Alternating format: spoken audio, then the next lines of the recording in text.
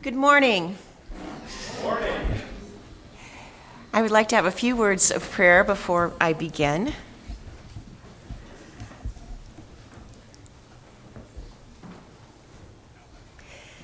Lord, thank you for bringing us all together as one in your body. May we celebrate today the glorious grace that you have given us, that we are one in you from now until eternity, for eternity. May today, as I share about the grace that you have given us in Christ, may my words touch hearts, and may we all be prepared then to go forward into the world. In Jesus' name, amen. Amen. Okay, so I am going to talk about John Calvin today. And one thing that you need to know about Calvin is that he is what is considered a second-generation reformer. We've been talking about Luther this year. Monday, we celebrated 500 years that he posted his 99 theses on the door of Wittenberg. John Calvin was born about 7 years before that happened. So you can get an idea of the time. When he published his groundbreaking Institutes in Christianity in 1536, it was 10 years before Luther died. He went much further in Luther in his understanding of grace, and that is what I'm hoping I can share with you today. First, we'll talk a little bit about kind of some of the differences between John Calvin and Luther before I move into really what Calvin has given us that's so important in our life today. Luther, we have autobiographical and biographical information about Luther. We know that he went through this big crisis. We know that he had this very emotional conversion. We don't know as much about John Calvin. He was a much more private man. He also did not think that he should talk about himself. So we don't have a lot of biographical information about him. We do know that he was born into this wealthy French family. His father was a lawyer. He was being prepared for the law. But John Calvin's mother was a very devout Catholic, and he too became a very devout Catholic and wanted to enter the ministry. And his father, of course, wanted nothing to do with this. He sent him to the Sorbonne in Paris to study law. But the Sorbonne was just a beehive of activity and reforming activity, and Calvin became exposed to a lot of the teachings in the Catholic Reform movement, different kinds of different movements that stress different things. But one of the things that he was really influenced by was this kind of devotion to Christ, a very deep spirituality. Think of Thomas à Kempis, would have been one of the leaders in that movement that Calvin had been very influenced by. He also had a very deep Eucharistic devotion. And for Luther, although these things always are told a little less complex than they really are, we kind of know Luther for the idea that he had this thing against the indulgences, and he really struggled with the act of having to work towards your salvation. For Calvin, it was more the Eucharist, actually, that he was really upset about. He, at that time, you have to understand that the Mass was no longer really a communion the way we know of it. It was people came and they watched. They watched the priest. Their understanding of it was that they were watching a priest offer a sacrifice that would be a propitiation for their sins. And if they watched it, they get just that little bit closer to heaven. People were scared to death to actually commune. They didn't, when we say in the Lateran Council in 1215 said that everybody had to take the Eucharist once a year. Now, that wasn't because they were limiting them to once a year. It was because people weren't taking it once a year, because they were afraid that if they took it, if they touched, that very superstitious understanding, if they touched the bread or touched the cup and they weren't worthy, they might actually die. So people did not take communion the way that we know it. In some ways, it was a drama. And private masses proliferated. Wealthy people paid to have masses performed for the dead. so that they would know that would earn their relatives less time in purgatory. And as Calvin became more deeply entrenched in reading the scriptures, he discovered that salvation was not to be linked with these outward acts that the church was the mediator of. He came to understand that Christ was our mediator, not the church. And that was his big struggle, because he had a hard time. He understood authority. I mean, he was a lawyer, and he had a really hard time breaking away from the church because he believed very much that the church somehow was the mediator between Christ and us. And it was in his kind of this epiphany that he had. And he calls his conversion sudden, not because he thought there was a sudden change in himself, but it was unexpected. He did not believe that he was going to leave Catholicism, but he did. It was more like Luther, that he was forced out. He joined a young movement that was protesting the selling of the Mass. And he got involved in a demonstration that's called the Affair of the Placards. In other words, they were going around Paris, with these placards saying bad things about the Mass and the way it was. And of course, they all were rounded up and arrested. And some of the leaders of this movement were put in jail. Well, Calvin was able to flee to Switzerland, to Basel. But by this time, he was firmly one who was of the evangelical faith. But when he wrote his Institutes of Christian Religion, he addressed them to the King of France, because he wanted the King of France, he wanted to teach the King of France about the true religion. He was hoping that the King of France would convert, and somehow that the church could be reformed within by the rulers. Well, of course, that didn't happen. And instead, people were put in jail, and eventually he did realize he had to make a break with the church. So when we talk about Calvin, we have to understand that he studied the scriptures as a humanist. He went back, he learned Greek, he learned Hebrew, he learned Latin, he was influenced by Erasmus. So he's very deeply, deeply embedded in the scriptures. He knew the scriptures, he learned from them, and everything that he wrote came out of his knowledge of the scriptures. When you read the Institutes, it's just one Bible verse after another, and he's probably just quoting it from memory. If it's not quoted exactly, it's because he's just quoting it from memory. But he can say the text, So it's what I'm going to be talking about today is some of his ideas. I'm not going to be able to go into so much the scriptural basis for them because we don't have time, but you need to know this all came from the scriptures, and that he considered himself to be a Timothy, not a Paul. He didn't have this Damascus Road experience. It was more of a gradual conversion.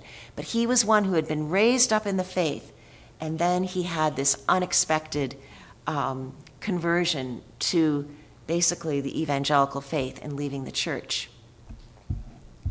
So what was some of the differences between Luther and Calvin? And I want to just kind of go back. This is kind of my take on Luther a little bit. It's also some of it based on this fantastic lecture that I heard this Monday when we were celebrating the 500 years. But Luther's struggle was that he felt he was not perfect. He had a tremendous amount of guilt. He read 1 John where it says, anyone who does not love God cannot see God. Anyone who does not love Christ cannot see Christ. He knew that he could not be perfect. He could not perfectly love. And his understanding when he read Romans, the great gift of breakthrough that he was made was that he didn't need to be perfect, that Christ was perfect for him. However, he came to this rather in stages, because in the beginning, he kind of ascribed to this idea of infused grace, that somehow we have to have grace before we can make that first step. And that first step towards God is something that actually must come within ourselves. And Luther came to understand that it could not come within ourselves. It only could be God, because God's love is the beginning of all good things in us. It was only God's love that saved us. For Luther, salvation was justification, sola justia. Only justification. That is how we come to God. That is how we are saved. The righteousness of Christ, because I'm not perfect. We take righteousness Christ on ourselves. When God looks at us, he sees Christ, he doesn't see us, and we are forgiven. And it was very much a understanding that our status changed, but not our nature. We were still sinners.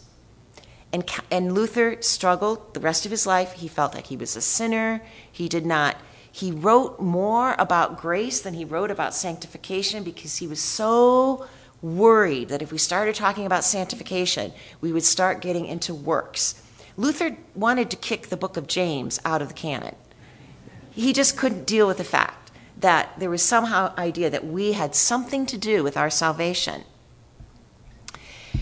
So sanctification was something that happened. Go back. I'm sorry.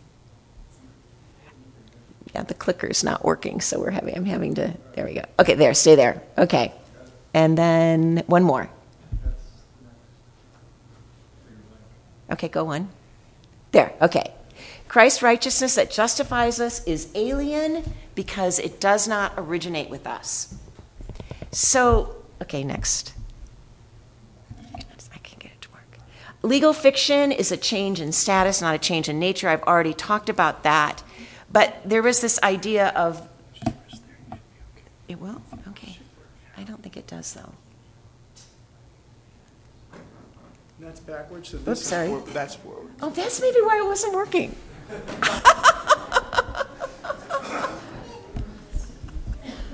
That is so funny. Thank you, Matt. I had it on the first slide, and never mind. Okay, and nothing was happening. Okay, so let's keep going here. Okay, this is what okay, so sinners are attractive because they are loved by God. We're not attractive people. We never really become attractive people. We are not loved because we're attractive. They are not loved because they are attractive. They are attractive because they are loved by God. So, Luther to Calvin. What happens next? Okay, well, I already talked about he converted to Protestantism, but he expanded upon Luther's thoughts. Calvin agreed that there was no merits to works. He absolutely, as far as justification goes, he was totally on board with everything that Luther taught. But for Calvin, Christ's righteousness is not only imputed, it's imparted. And that is the hugest difference between Calvin and Luther. Because Calvin believed, yes, our status changed, but we also changed. And the reason we changed is because we became, in salvation, we became joined. Oops, sorry.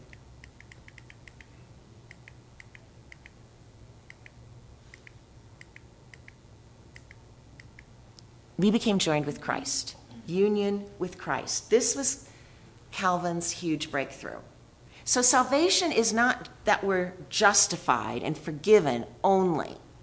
Salvation is that we, in our baptism, are brought into union with Christ. Calvin said, we see that our whole salvation and all its parts are comprehended in Christ. So for Calvin, union with Christ brought not just justification, it also brought sanctification. We must understand that as long as Christ remains outside of us, so this idea of alien righteousness, Christ outside of us, it can't stop there. It's not just that, it's not a legal fiction, it's actually real. The best analogy I've ever heard is that, yes, it's a courtroom, but it's the adoption courtroom. Because something happens in the courtroom. We are adopted into Christ. All that he has suffered and done for the salvation of the human race remains useless and of no value for us. Therefore, to share with us what he has received from the Father, He had to become ours, and he had to dwell within us. He goes on, this joining together of the head and the members, Christ and his body, that indwelling of Christ in our hearts, in short, that mystical union must be understood as the highest value of salvation. We do not therefore contemplate him outside of ourselves from afar, in order that his righteousness may be imputed to us. Rather, we must put on Christ. So Calvin understood that in baptism, the Holy Spirit gives us the grace of God within, and that we are changed. That for him was salvation, justified and sanctified. But it wasn't instant sanctification. This is another analogy that I think is a really great one, and it's called the Great Switch. Christ gets all, our sin, our death. We get his all, his life, his love. So when Calvin describes this moment of salvation, which is our union with Christ,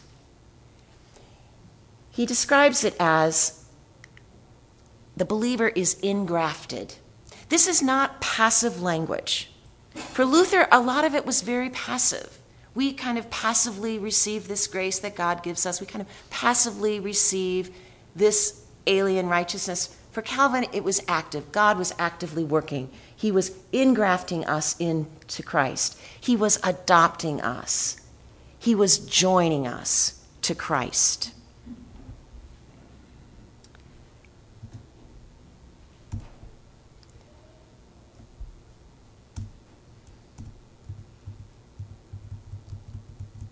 Oh, this is great. Okay, here we go. All right. So, whoops. Okay, I don't know if you can read this or not, but this is the way it kind of is. I love this diagram because it shows that the believer is in Christ. We're joined to Christ's humanity, not to his divinity. Christ was a human being, and he had the Holy Spirit dwelling in him. And the way that we are like Christ, joined to Christ, is we have that same spirit that he had. So for Calvin, it was two graces in union. It was the grace of justification, and it was the grace of sanctification. They happened at the same time. It was simultaneous, our sanctification and our justification. So, faith alone, sola fide, reconciles us to God. Justification, there we agree with Luther. But faith is not passive. It is energized by life in the Spirit, sanctification, and it is the Spirit who imparts to us Christ's life. Thus, Calvin remarkably asserts that justification and the first gift of sanctification, regeneration, are given at the same time in the one act of salvation. He does not understand that justification is the sum total of salvation. And neither does he believe that sanctification follows justification. The legal pronouncement in justification that we are found righteous with an alien righteousness outside of ourselves is not made any less true by also affirming that in the second gift of salvation, of union, regeneration, Christ's righteousness now also dwells within us. It's outside of us, but it is also within us. Christ has given us, and this is from 1 Corinthians, Christ has given us for righteousness, wisdom, sanctification, and redemption. Therefore, Christ justifies no one who he does not at the same time sanctify. And this was in the 1541 Geneva Catechism. When by faith we receive Christ as he is offered to us, he not only promises deliverance from death and reconciliation with God, but also the gift of the Holy Spirit. It's not just rescuing us from death, it's also giving us a new life by which we are regenerated to the newness of life These things must necessarily be joined together, not separate, so as not to divide Christ from himself. So we are regenerated. But Calvin also believed that that was just the beginning of a life of pilgrimage, the life of becoming more like Christ. So the source of this life, of this transformation in our lives, is our union with Christ. It is the Holy Spirit dwelling within us. And what Calvin wrote about extensively in Book 3 and Book 4 is how do we deepen our union with Christ. That was Calvin's mission, basically. He was a pastor more than he was a theologian. He wanted people to be able to open the Bible and see Christ within us everywhere. He wanted to see Christ at the center of our life, Christ the one who is working to change us, and Christ the one that is our only defense and our only righteousness.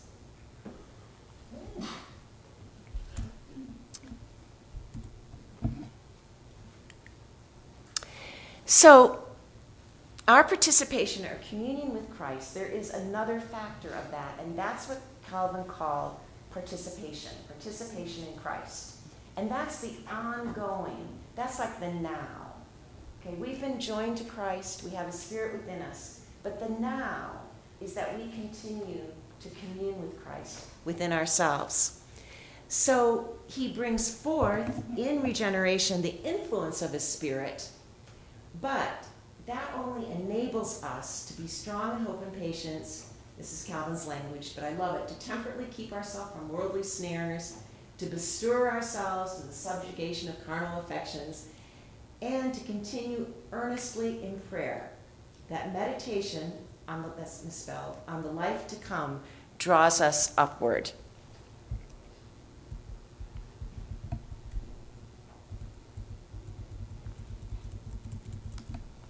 Okay. So that the Spirit of God reigns in us, that we give evidence of our adoption, that we walk in the fear of God, holding him as our Father, and giving God the honor that is due in him. That is the essence of what it means to be a Christian. That we give evidence of our adoption, and we walk in the fear of the Lord.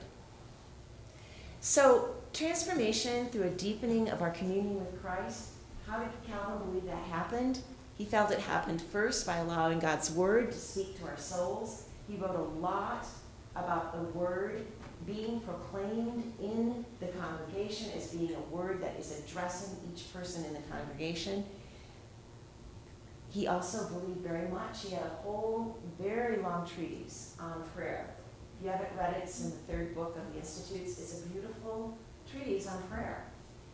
He devoted more of the Institutes to prayer than to any other subject, which might be surprising to some of you, just think of Calvin and predestination. And Holy Communion.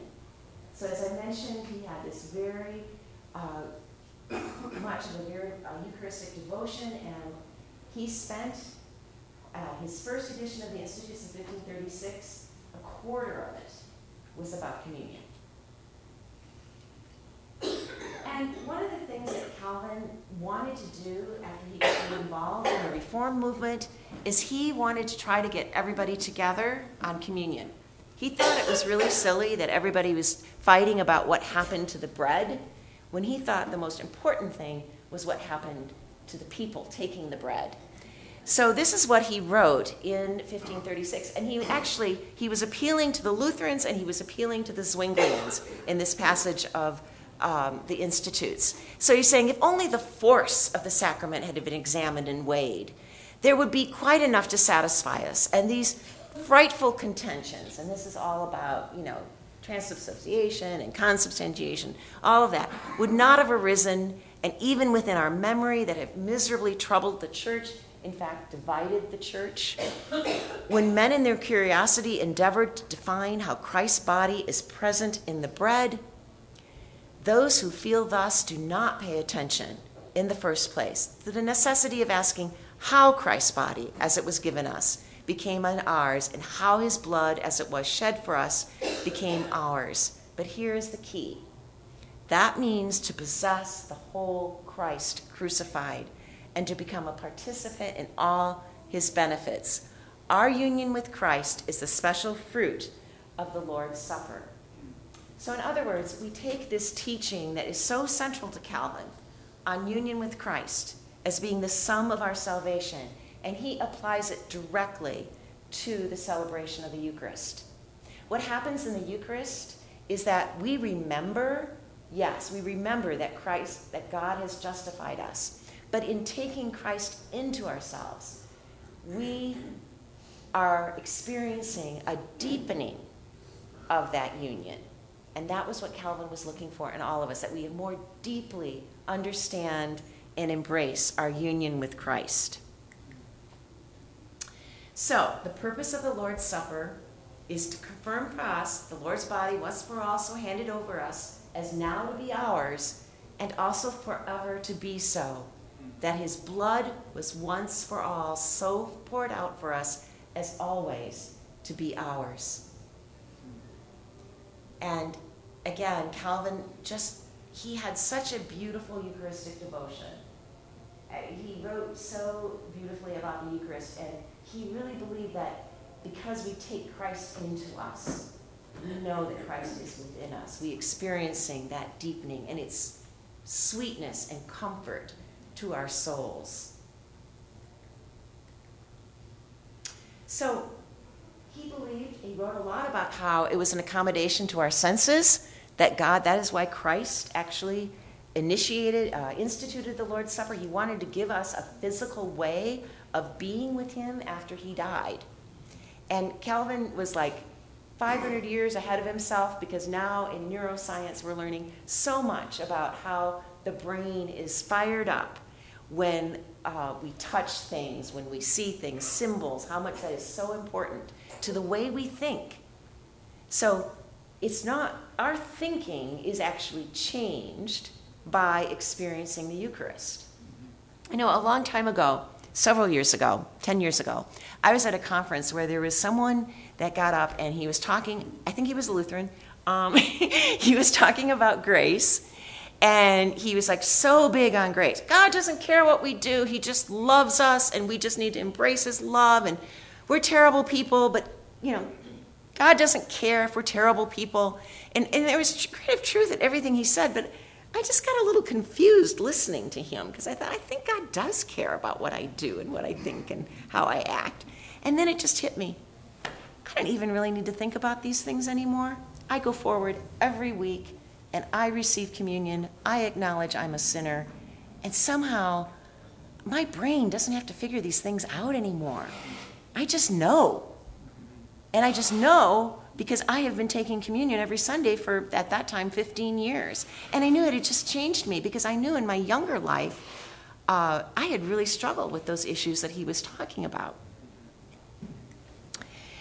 So this is what he wrote: there cannot be a spur which can pierce us more to the quick than when he makes us, so to speak, see with the eye, touch with the hand, and distinctly perceive this inestimable blessing of feeding on his own substance. And he wanted to say that, unlike the Catholics, there's no act of salvation, there's no earning salvation by taking communion. It doesn't change our position, our status in Christ. We are still justified and forgiven. But what we receive is that which we have every day. Every day we can pray, we don't need communion necessarily to deepen our presence with God. Calvin really believed in the power of prayer. But the Eucharist admonishes and excites us more strongly to recognize the blessings. So, he instituted a lot of liturgical reforms in Geneva. Some of us kind of think he got rid of the Mass, and that was terrible, because we celebrate the Mass, we have a form of the Mass. He didn't actually get rid of the Mass. A lot of people, that's really a misconception. Calvin, the way they celebrated the Eucharist, it wasn't they just passed it around and said, think about it. There actually was, there was actually a liturgy. He retained all of the important aspects of the liturgy, the parts that are really important to us. So he retained, the Sursum Corda, that beginning when, the priest says that Christ is in his heaven and all must come down, that opening prayer of our Eucharist, he preserved that. He also preserved a form of the prayer of humble access. There was a kind of a Eucharistic prayer, and there were the words of institution. Calvin believed when the words of institution were spoken by the minister, that he was standing in for Christ. He was speaking Christ's words, and at that moment, that is when whatever happened, happened. It wasn't hocus pocus. It was because in the minister, Christ was addressing. The Holy Spirit, through the minister, was inviting people to come forward and to receive of Christ. And he felt at that point, those elements, in some way, became joined to Christ. It was a mystery. He didn't really get into a lot of, he thought what the Roman Catholic Church had done is made it very superstitious, so he rejected that. But he did believe that it was truly Christ's flesh and blood. Not spiritually, truly. So, anyway, and the other thing about the worship is that it was no longer just sitting and watching. Everybody was involved from the very beginning. People were singing. People didn't sing in Catholic churches at that time. It was just professional choirs, okay? People were singing. They were singing the Psalms. They sang the Creed. They sang the Lord's Prayer. People were very involved in the worship. And the other thing that I really like about it is that they had 2 tables at the front where people actually sat around the tables. One for women and one for men, and they passed the communion. So it was very much, he tried to recreate. As people came forward to receive, they would sit at the table, and then the minister would go around. And so like just as we come forward and we receive, they actually came forward to tables. It must have taken a long time, but that was how they did it. So again, to receive any fruits from the sacrament is to have received him. After anyone deeply grasps his thoughts and meditates upon it, he will really understand how the body of Christ is offered to us in the sacrament, truly and effectively. So that is the end of my slide presentation. You can turn it off. Just close it maybe. Do it, or pull out my, yeah. So, do any of you have any questions? So I really was trying to do in the beginning was to show you how Calvin very much embraced this idea of union with Christ as salvation, and then in the Eucharist he believed that that understanding was deepened in a very concrete and kind of incarnational way. Yes? So what have we as Anglicans done with Calvin and Luther in our 39 articles and in our worship? That's a big question. Yeah. So Rich is asking, so what do Anglicans think about this? Well, first of all, Thomas Cranmer was very much influenced by Calvin.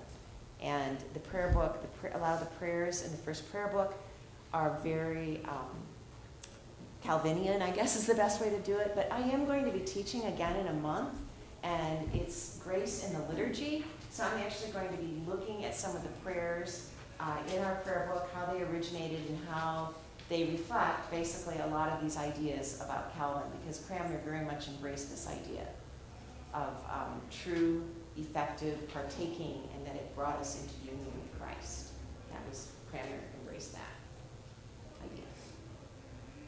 I don't know if it's in the 39 articles or not. 39 articles were very political. Cranmer didn't even write most of them, but he did write a prayer. So. In ACNA, the 39 articles. I know. Are very significant. Yes. Could you expand a little more on the distinction between, I think, Luther's theology of grace being passive versus Calvin's being more active? Okay. How would you like me to expand upon that? I just didn't understand what the distinction is. Okay, well, I think it kind of comes down to this idea that Luther very much believed that our status changed, that we were now in Christ. We are not perfect people. We need Christ's righteousness. The only reason we're forgiven is because, Christ's righteousness, and the Father sees us, he sees Christ, and we're forgiven. But it doesn't really change our nature in any way. I mean, he was really afraid of drifting back into some sort of meritorial theology. So he didn't really want to talk a lot about sanctification. So in that sense, it was very passive. Yeah, and if you're interested, I could send you some sources your way if you wanted to read more about it. But does that help? Yeah. Okay. Yes. You yourself mentioned that often when we think of Calvin, if we think of it at all, we think about the whole question of predestination. Yes. So how does grace work in his theology within the context of predestination? Well, Calvin, like Luther was also predestinarian. He didn't believe there was anything we could do to bring ourselves to faith, that God gave us the gift of faith. And I don't think, the thing that is problematic with Calvinists, and I don't think that Calvin really believed this personally, is that it's a mystery to know how we are given the gift of faith and others aren't. We can't really understand that.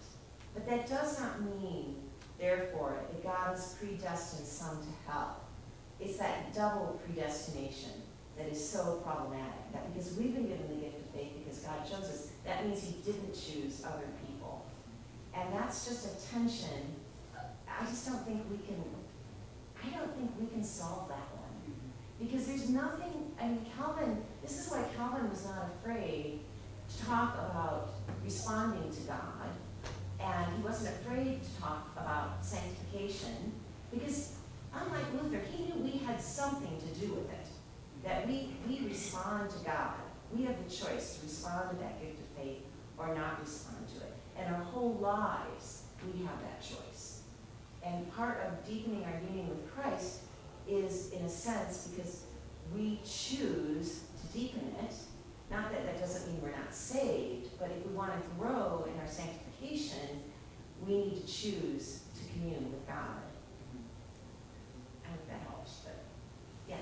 Now, this is more of a political theology question, but I've heard various things about Calvin's two kingdoms theology.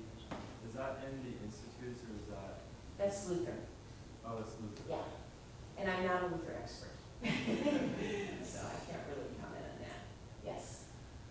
I've heard, I had some, this was years ago, but I heard somebody who really embraced Calvinism and had said something along the lines of, I was evangelizing to somebody and he just wasn't getting it. And I was so grateful for Calvinism because what it told me was God just hadn't chosen that person, so it really took the pressure off of me. And so when I heard that, it really turned me off to Calvinism.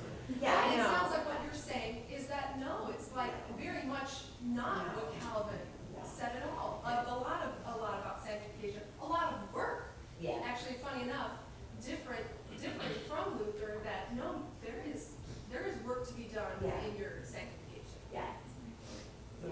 Yeah. But Calvin doesn't pick that up. Calvinists definitely, I haven't done a history of Calvinism, but it would be kind of interesting if someone wanted to do it. There's a book out called 10 Myths About Calvin. That's a really good book because people after Calvin took his teachings and really interested in it. And the thing about it is, this is just Augustine. Luther and Calvin were just embracing Augustine. They all want to blame Calvin. Well, blame Augustine. We've got an Augustine scholar in here. But it was really, Luther was an Augustinian monk, for goodness sakes. It was rediscovering Augustine that he came up with a lot of his ideas. Yes? No, go ahead, I'm sorry. Becky mentioned that there was work to be done. How much emphasis is there in Calvin about the work to be done? Well, I think you do have to be careful that, I don't think he called it work to be done, okay? I think he called it living in grace, walking in grace. I think he thought it was it was Christ in us, that quote that I had up there. It's the Holy Spirit in us, which enables us to do good works. But if we're not embracing the Holy Spirit, if we're not somehow nurturing that relationship with the Holy Spirit, then you're not going to see good works.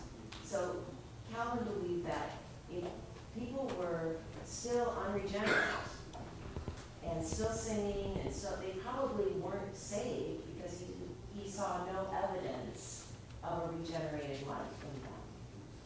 So he was very much, you have to see some sort of evidence that the Holy Spirit is working in that person. Does that help? Yeah. But he very, I mean, Calvin did a really interesting thing. He closed down all the monasteries in Geneva and turned them into schools and hospitals. But he took a lot of the monastic ideas and he incorporated, he wanted everybody to be a monk. He embraced praying so many times a day. He embraced a lot of monastic practices of reading the Psalms. Good works, I mean, a lot of good works that were being done in the monasteries were now being done by deacons. He established his board of deacons. There was a lot of charity going on in Geneva. I mean, Geneva was almost like a model city in a sense, and there's a lot of things about it that weren't working too, but he very much thought that spiritual practices that monks practice, they weren't just for the monastery, they were for everyone. So, yeah. Yes. 2 minutes. Anything else? Did you have something there? Just something exciting that in Finland, recently, there are a lot of Lutherans up there, and they're near Russia. So they started to talk with some Orthodox people, and they said, wow, your idea of union with Christ is very similar to Luther's idea of union with Christ. And this became the famous Finnish interpretation of Luther about union. And so it's interesting that that now converges with Calvin's view. So this Orthodox idea, you can't do it on your own. God has to do it within you through Christ. There's all of these points of contact 500 years on that we're realizing maybe the Holy Spirit is doing something, and you've highlighted these things because he's gotten a bad rap. He got blamed for the Puritans that are yelling at Richard Hooker, or the people that are storming churches in England, which is what we're trying to find that middle way for, and you're recovering. Yeah, and Richard Hooker was a communist. He was. So it's. Yeah, I don't know that much about the Finnish school and Luther. I know that there's like a new reinterpretation of Luther. I'd be interested to see that, maybe some of the scholarship I'm using is older scholarship. It's very possible. Maybe one last question as we move forward. I mean, practically in your life, this is one of the, when we have these academic discussions, we want to keep it grounded in your life. What does union with Christ mean for you on a daily basis? I find centering prayer is really one of the things that practice that helps me become more centered with the idea that the Holy Spirit does live within me. Meditating on the scriptures. I listen to praise songs a lot. Right now, my favorite one is that Christ is my all, my only defense, my only righteousness. So dwelling on those ideas is what really helps me. But I know deeply within myself that it doesn't come from I'm a nice person kind of thing, because I'm really not, to be honest. So, my husband can testify to that. But anyway, so, yeah, it's just looking to Christ, every minute of the day, practicing the presence. Oh, communion, definitely. I mean, communion. Yeah. No, you talked about how you quit fighting certain things because of Yes. and I think Yeah,